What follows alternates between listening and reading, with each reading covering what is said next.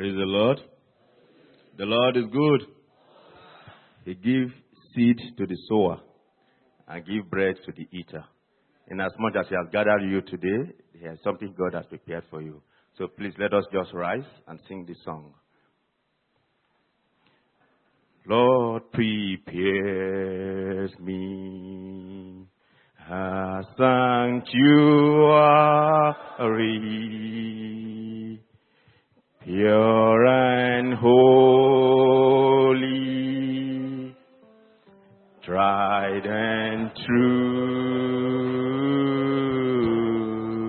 with thanksgiving, I'll be a living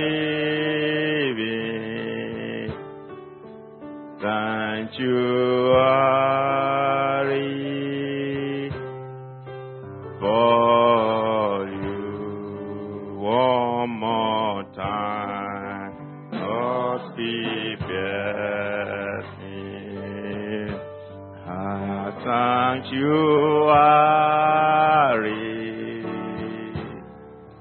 pure and holy, tried and true, with thanksgiving, I'll be a living sanctuary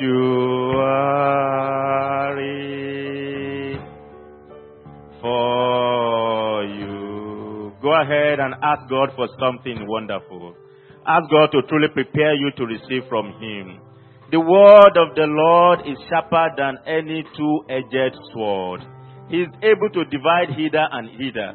Our brother observed when he came here that why are you not smiling? So he asked you to smile and said you are happy. God knows the burden you have come here with. God knows that is making you to sigh every time you come. God knows that very thing that's eating you up deep inside.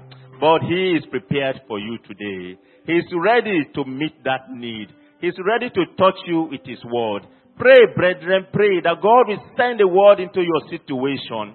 That you will not go back the same way you came. Pray, brethren, that God will send something to you. He prepared special meal for you. He prepares something wonderful and sumptuous for you. But if you don't receive it, how will it benefit you?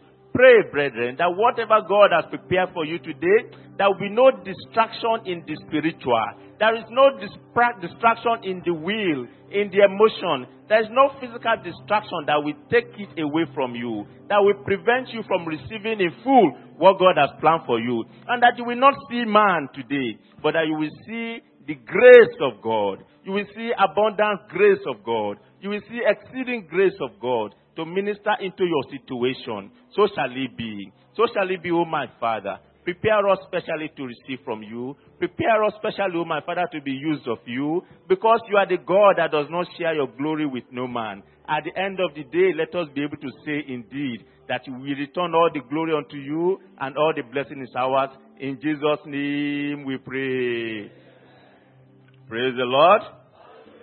Please, let's have our seats. Because of our time, so I may have to go a little bit fast.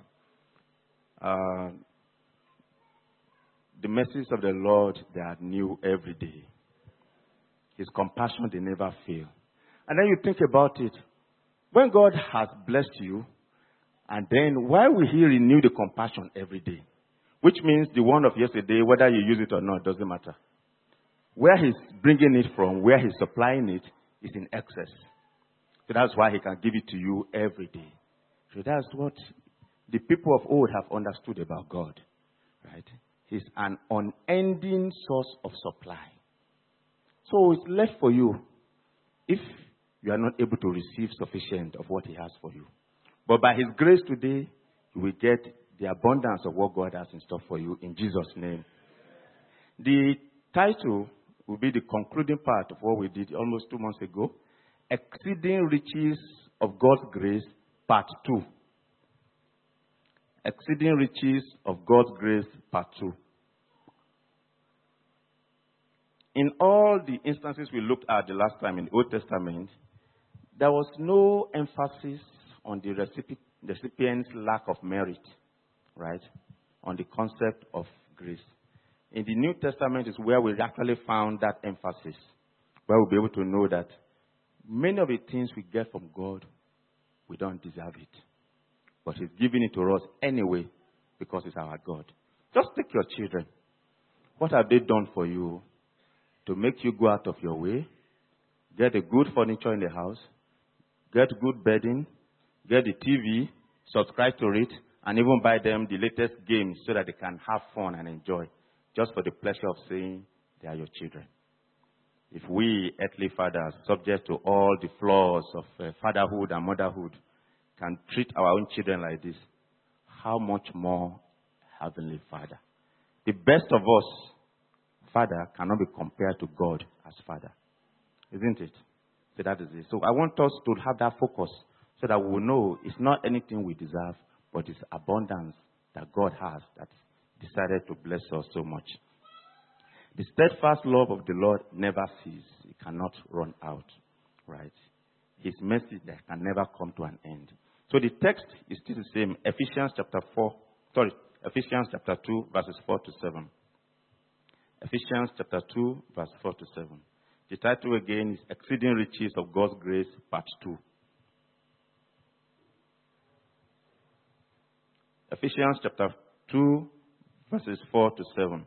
But God, who is rich in mercy, because of His great love with which He loved us, even when we were dead in trespasses, made us alive together with Christ.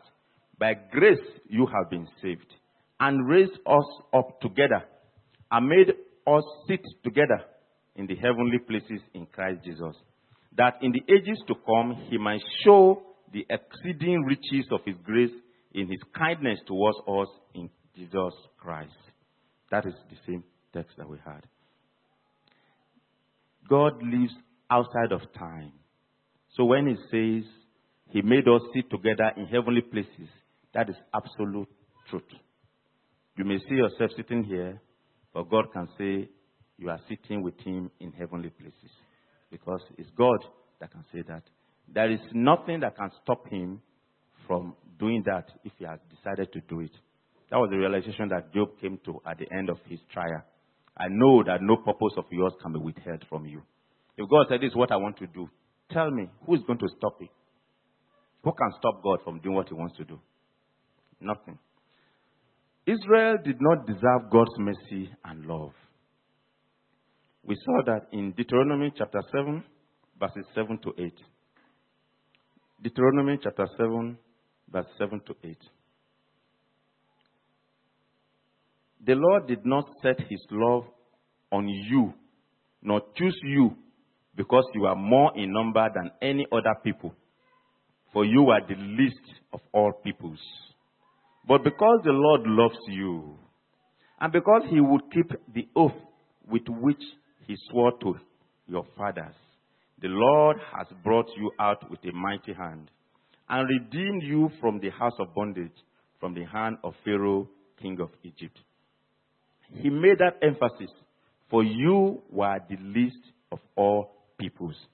God decides to use the least of all the peoples to show forth His glory. So they won't have anything to be proud of. God decides to use the weakling amongst us to bring forth His glory. Jesus decided to use the man who is not learned, who is timid, as the rock on which to build the church. It is the way God makes His choice. So whenever you have that temptation to feel so proud that some people are not as good as you, think again of what God can turn them to be. Right? Yeah. God can wake up a drunkard that got drunk yesterday and fell in the gutter. They can wake him up to come and be a preacher tomorrow. And we'll see an example very soon. So that is the way God decides. So He made it clear. I hope we all know that we are the Israel of today. We are the one that God has chosen today. whatever family you represent, wherever community you come from, you are the one that God has chosen. And there is a reason for choosing you. So don't focus on why you are small. Don't focus on what you can do. They are all part of the game. Because he is a God that does not share his glory with any man. So if he doesn't do it that way, you may look at yourself and think, oh, I'm so brilliant. That's why I'm able to accomplish this. But when you look at yourself and you know there is really nothing to write home about, then you say, God, you are good. If not for you, where will I be? That is the kind of testimony he wants from you. Praise the Lord. Deuteronomy 90 said, therefore understand that the Lord your God is not giving you this good land to possess because of your righteousness. For you are a stiff-necked people. So God delivered them before they entered into his covenant. Right? He went out of his way, he brought them out, and then they are delivered. Then he entered into that covenant of everlasting goodness with them. So what God wants to do, he already has determined it. That's why we started. There's nothing that can be kept away from him. So he brought you through something to a place where he can now enter an agreement with you. And then when you look back, you know that indeed it has been God that has brought us. These people were very weak. They were being used as slaves in Egypt. Right? They don't have any strength. They were running away, and then the army was chasing them. But God delivered them by his mighty hand. A pillar of fire and a cloud over them to separate them. You see? So they know that without God's help, there's nowhere they would have been. And that is the kind of thing God wants to do. So that we say, it is only with God that I can accomplish this. When that boss is threatening and making all his remarks and accusations and angry remarks about you, you will go back and say, God, it's only by your grace I can survive this appraiser. And God will know, yes, that is what I want. That boss is going to be removed and then you are going to be placed over him. That's the way it is. Praise the Lord. God promised David that he would not remove his love from David's successor, even though the successor sinned. He made that promise to him. So it was already like a forge factor, an experiment that has an allowance for error. I know human beings, they are subject to frailties. So when any of your sons should do what is inappropriate, I will chastise him with the rod of men and blows of the sons of men. But this kingdom that I'm establishing with you, I will not remove it from any of your descendants like I removed it from Saul that was before you. Isn't it? So that at the end of the day, they will know it is me that is doing it. It's not because they were able to keep themselves righteous. The entire book of Jonah deals with God's merciful concern to save the wicked Ninevites. He said the prophet to go. The prophet was angry. If I go and tell these people, they will change. So you prefer them to perish? Is that the heart of the prophet of God? Or God knew? So God made it so that even though he was running away, he ran to where God was sending him, so that the thousands of people in Nineveh that does not know their left from their right, and they were just doing as they please, they can get to enjoy that grace of God, his saving grace. There was a story of a prince, and the prince was of age to get married. So he went to the church, because he, as a prince, he wasn't too much into God things. He wasn't into the church, but he knew the value of the church. You know, so there was a sister in the church that was singing, but that sister has been known for so much promiscuity in her past. But she's now born again. So when the prince made an announcement that this is the sister that I would like to marry, because they know that once she comes in, she's going to be the queen. Most of the family members were against it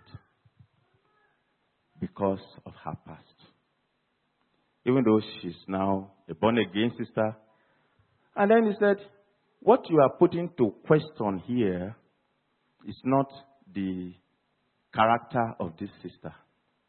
It's the efficacy of the blood of Christ. That means the blood cannot really wash her clean. That was the message that touched them. They now allowed the prince to go ahead to marry the sister. So many times, people have that tendency to keep such negative things about others. We know what he was doing, even though he has changed. And we thank God that God does not use the same yardstick as men, right, in measuring us. We saw a similar thing in the Bible. The man of God, Hosea, who God specifically asked to go and marry a woman that will be running away and show her love. Every now and then, we will go and redeem the woman, bring her. The woman also will run away to the lovers. I say, yes, this is an example of how you have been relating with you. Many times I've called you and invited you to come and enjoy my love and my grace, but you have been running away. You come for a while, and after a while, you go again into your own ways. God does not want that. He wants you to come and stay because he has a lot more to do for you.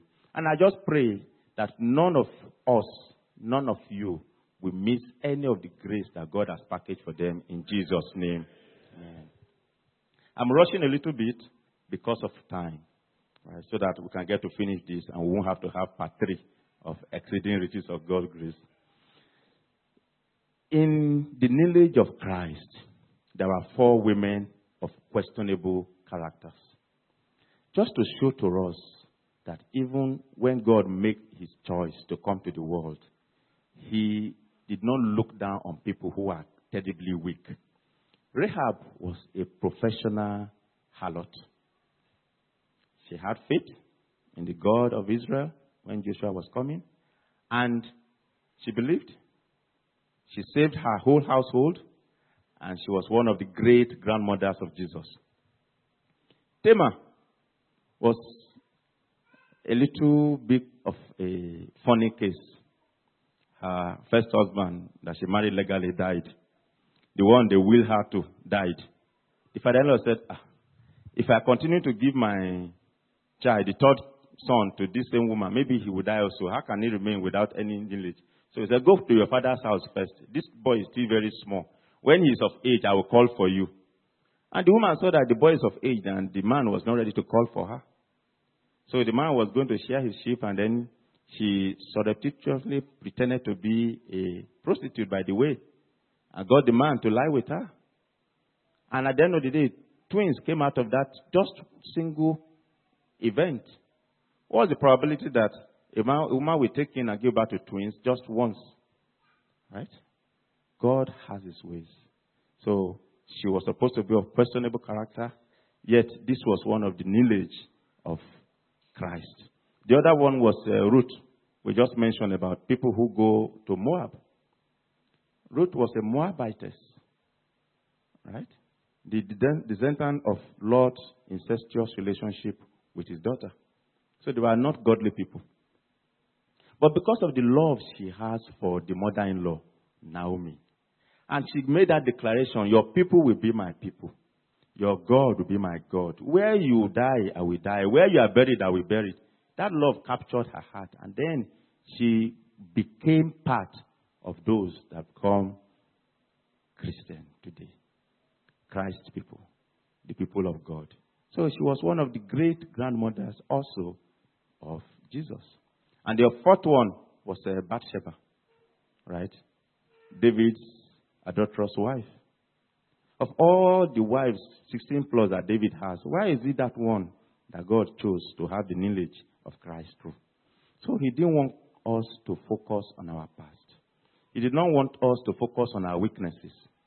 From the moment that you have come to realize that God has something he wants to do with this, he wants us to catch that vision and run with it. And depend on him to bring great glory and grace out of that weak thing that may be bothering us. Praise the Lord. God will grant us understanding in Jesus' name.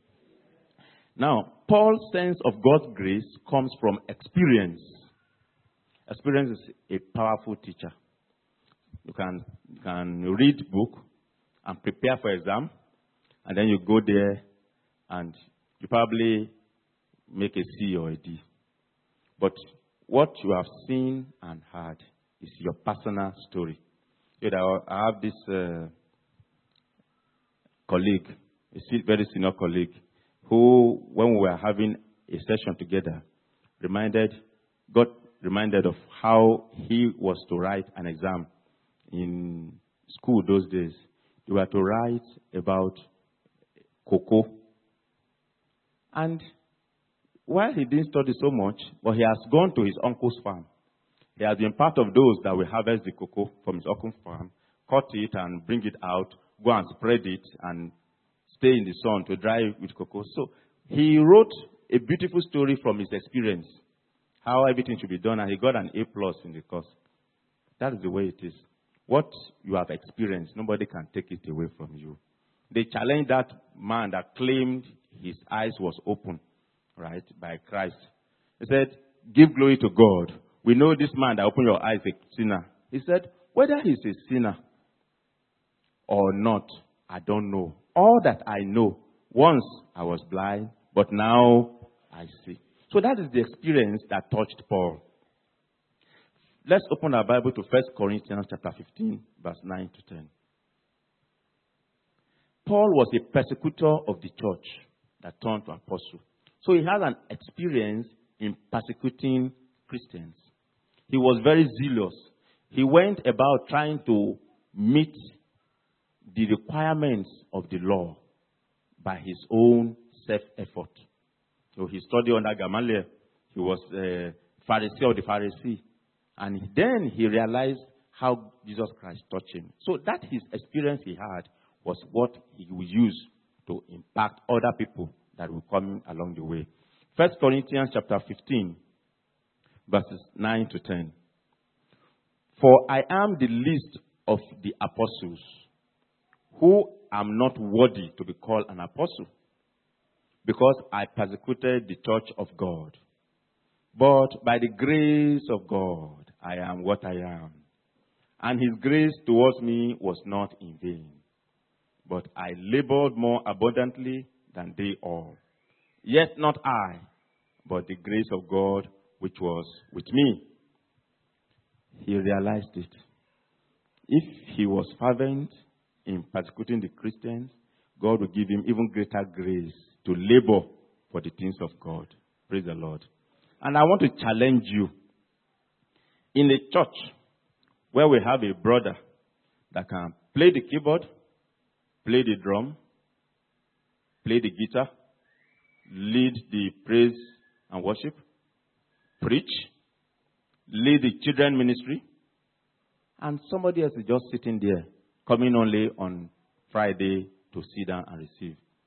It is not a proper use of God's grace. The grace that he has to do all of those and still be a husband to his wife, father to his children, and even probably still do a master's program. You have the same measure of grace that you can use to do something wonderful for God. Praise the Lord. So I don't want you to go back today the same way you came.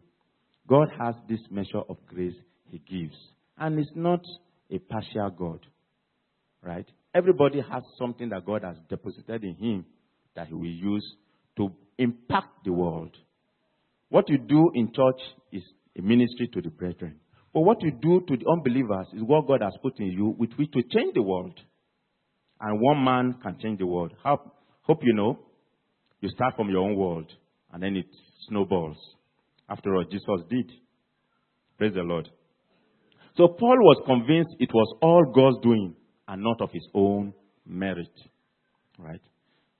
In Galatians 1:15 he said, but when it pleased God, who separated me from my mother's womb and called me through his grace, he knew that God has separated him and then God has called him through God's grace. So he was an apostle solely because of God's grace. And his entire ministry and teaching were due to divine grace. So we see the example of Paul, and then we know that whatever unique experience God has given to you was designed by God for a purpose. I grew up under very humble circumstances. Sometimes I had cause to ask God, how come you are able to take me from there? And said, it is grace. We are a family of 6 then 4 elder ones. None of them went to the university. So when I want to go to school, I have to go from one auntie to one uncle. I'm going to school tomorrow, uncle. Okay, take this Indian banana. You call it Indian banana, but for our place it's plantain. That's all I have for you. The other one takes Gary. So through community effort, I was able to go to school to go and learn about rocks. It's not an accident I learned about rocks. Because it's from learning about rocks that I understand that, so God had me in mind before he made the rocks of the earth that are dated to be millions of years old. So I have a better appreciation of the immensity of God and how great his grace is because of my peculiar experience. So that's the way it is sometimes. Paul used his peculiar experience. That's why when they tell him, you are going to die here, they are going to bind your hand, he said, don't worry about that. I've gone beyond that. If God is interested in keeping me, nothing can be able to. That's why he said, what can separate us from the love of Christ? Because he was in that ship that was going to be shipwrecked. All the people have given up hope. They have all thrown their things on board and they refuse to eat. He said, because Paul is here, I have an angel of the Lord told me today that I will be with forces. So none of your life will be lost. That is the kind of grace that God gives to a man. Because you are in the aeroplane and they say, the weather is very bad. You can announce to them, take care. Because I'm here, nothing will happen to any of you. That is the kind of grace that God gives to you. Praise the Lord. And you have it, and God will give you in Jesus' name. Law is self-help, while grace is God's way of salvation, totally on end. Romans 3:24. Let's just open to that. Romans chapter 3, verse 24. Being justified freely by his grace through the redemption that is in Christ Jesus. Justified freely by his grace. The blood of bull and goats cannot totally atone for our sin. That is why we are justified by the blood of Christ through special grace of his. So it's not anything for us to work for. For by grace you have been saved through faith, and that not of yourself. Is the gift of God. If you give a gift to your child, and he did not unwrap the gift, he threw it under the bed because he was not sure of the content, and he went about playing. Can your child make use of that gift? No. There was the case of a boy whose father was dying, and the boy had wanted a car badly. So, when the father died, they said, this is a book that the father gave to you, and it was a Bible. Inside the Bible was a note to the car dealer, the favorite car that the boy liked. And then the note said, okay, everything is paid for, just go there and pick up the car. But he never opened the Bible. He said, I wanted a car, why are you giving me the Bible? And the dying father wanted his son to have the word of God to know before he take the car. So he knew that any day he opened the Bible, it would be easy for you to find the page that there's a note there to say, go and pick your car from the dealer. If somebody gives you a gift and you never open it, there's no way you can use the gift.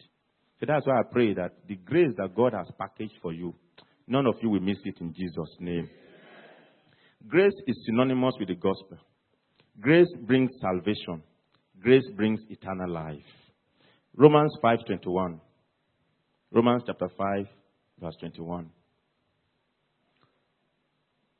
So that as sin reigned in death, even so grace might reign through righteousness to eternal life through Jesus Christ our Lord.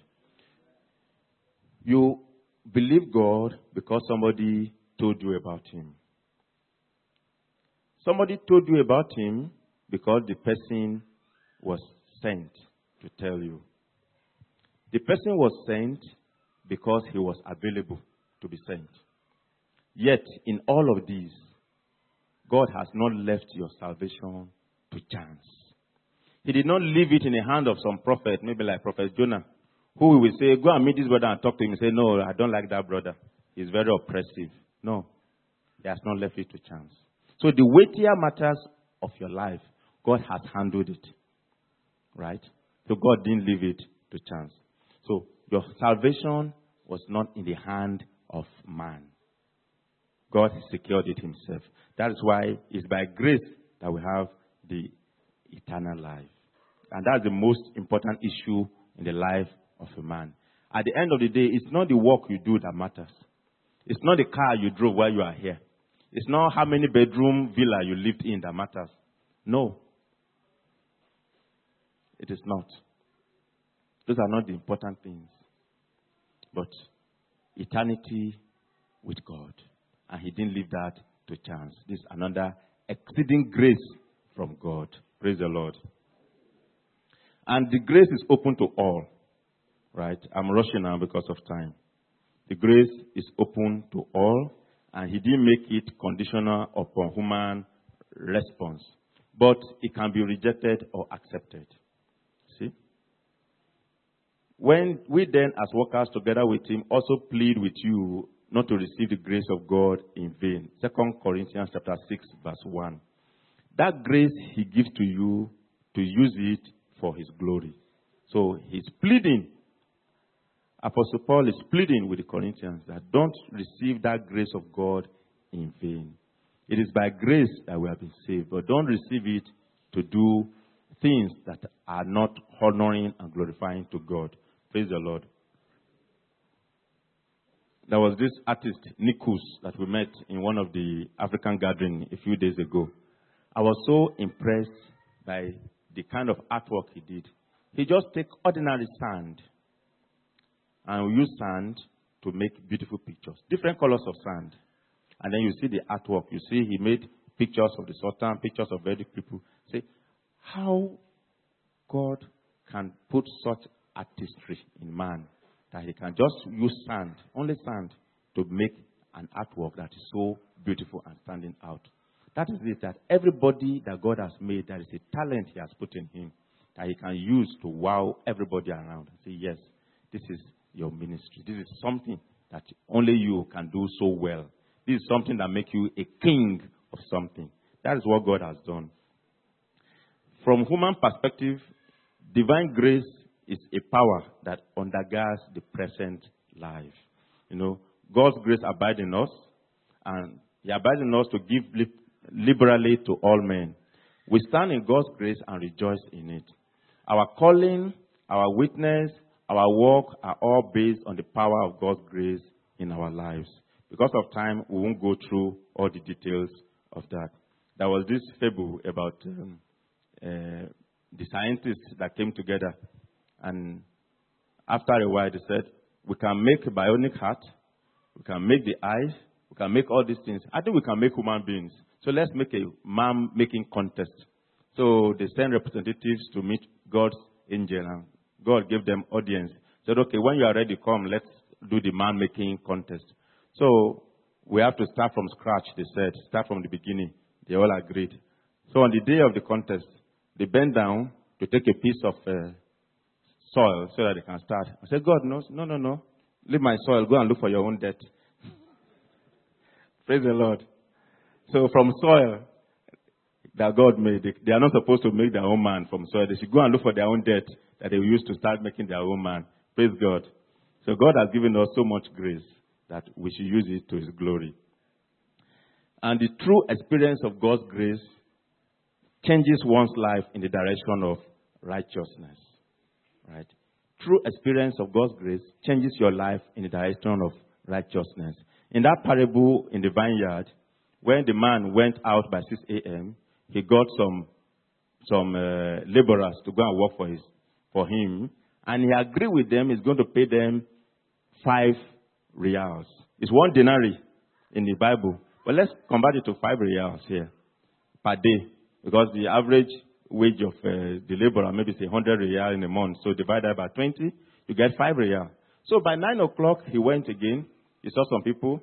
He said, go and work in my vineyard, and I will give you what is right. He said, what is right? Okay.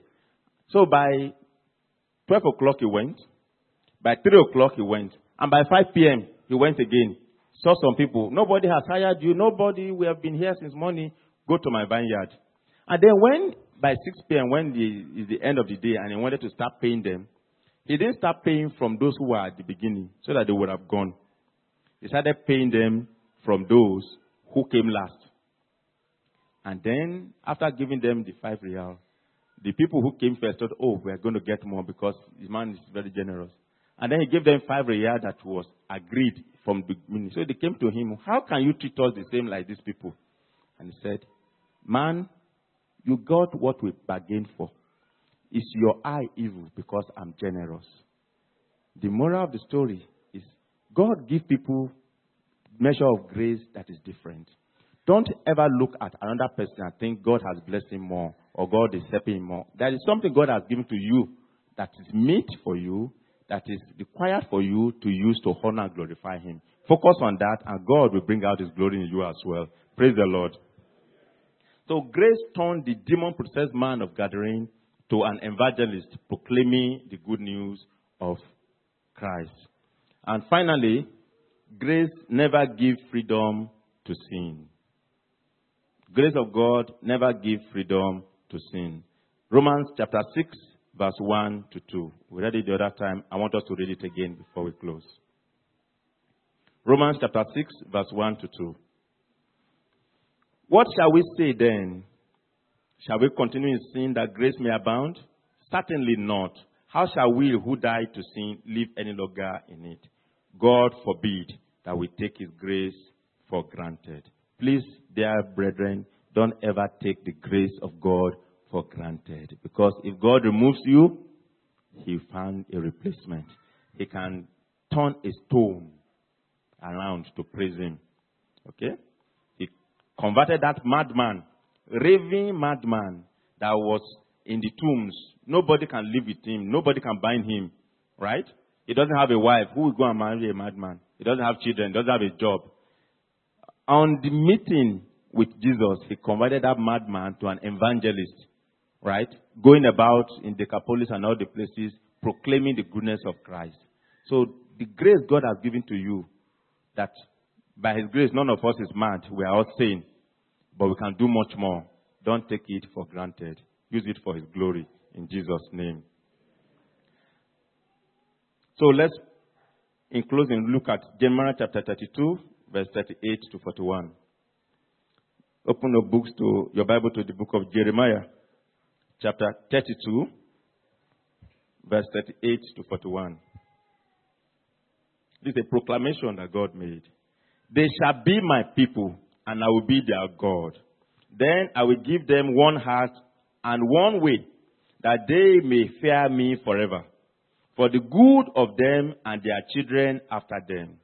And I will make an everlasting covenant with them, that I will not turn away from doing them good, but I will put my fear in their hearts, so that they will not depart from me. Yes, I will rejoice over them to do them good, and I will assuredly plant them in this land with all my heart and with all my soul. This is the declaration that God made to you today. He put his fear in your heart so that you will not willfully go out and sin against him. So that he will have the continuous courage, continuous disposition to do you good. Because he wants to rejoice over you. He wants you, your children, and their children after them to be for him for good. That is the declaration God is making to you.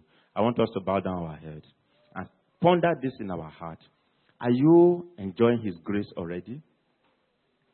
Or you are not even in the fold of the people that can enjoy the grace?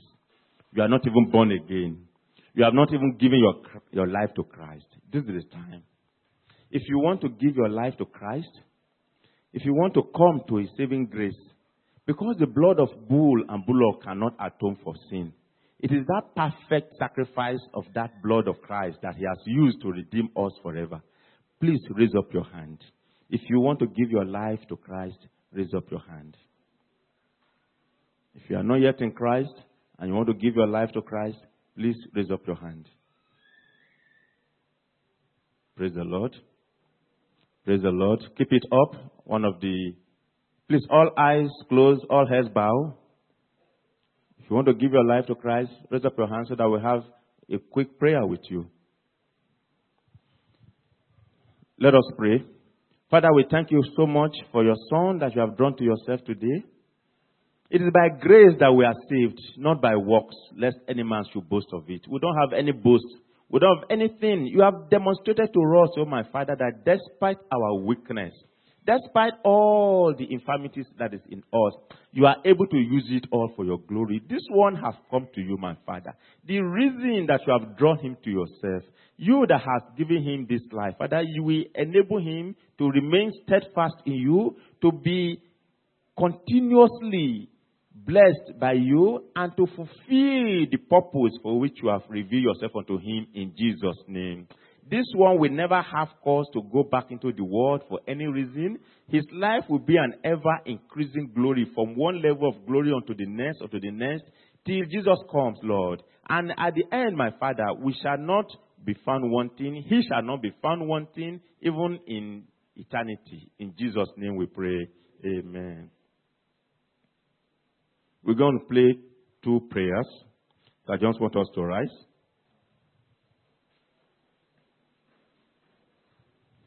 Pass me not, O gentle Savior. Hear my humble cry. While on others thou art calling, do not pass me by. Savior, Savior, Savior, Savior, hear my humble cry.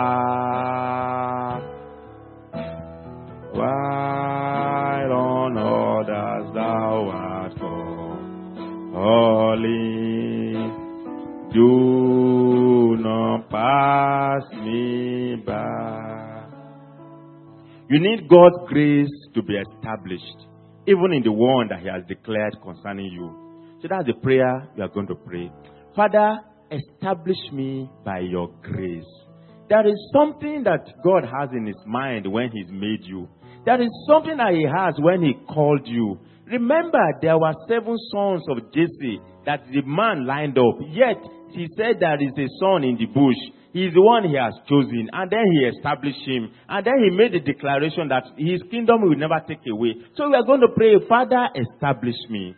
Establish me, Lord, in the thing that you have called me to do. Establish me. Establish me, because you are the one that can establish me by your grace. It's not by my wisdom. It's not by my know-how. It's not by what I can do or what I cannot do, but it is by you, O Lord God, that you can establish me. In Jesus' name we pray.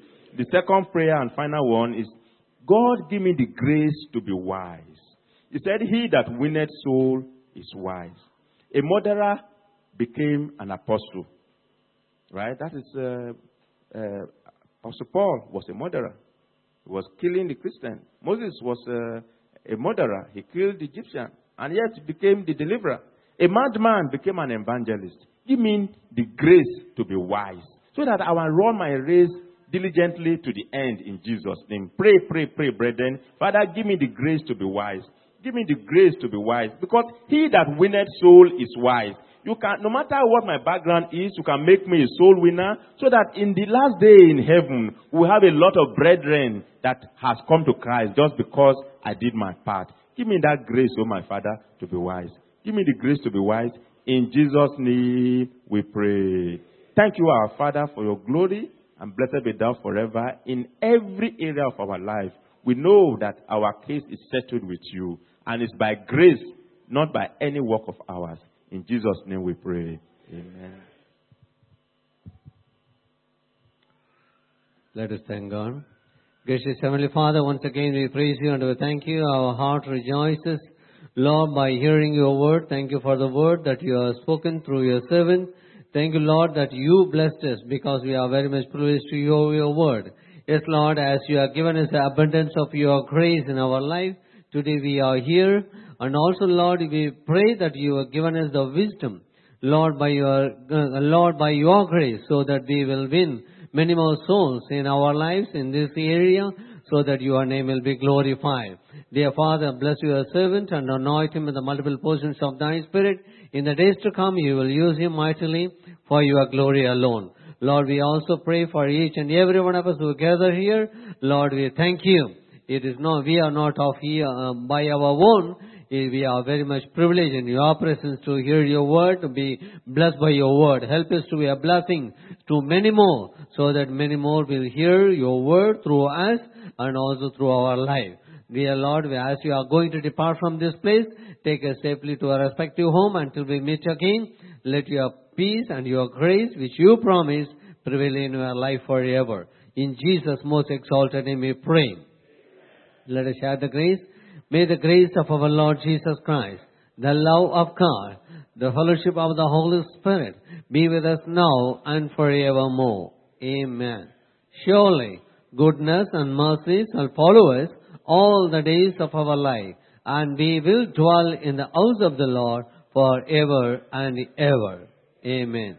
Go with the peace of God.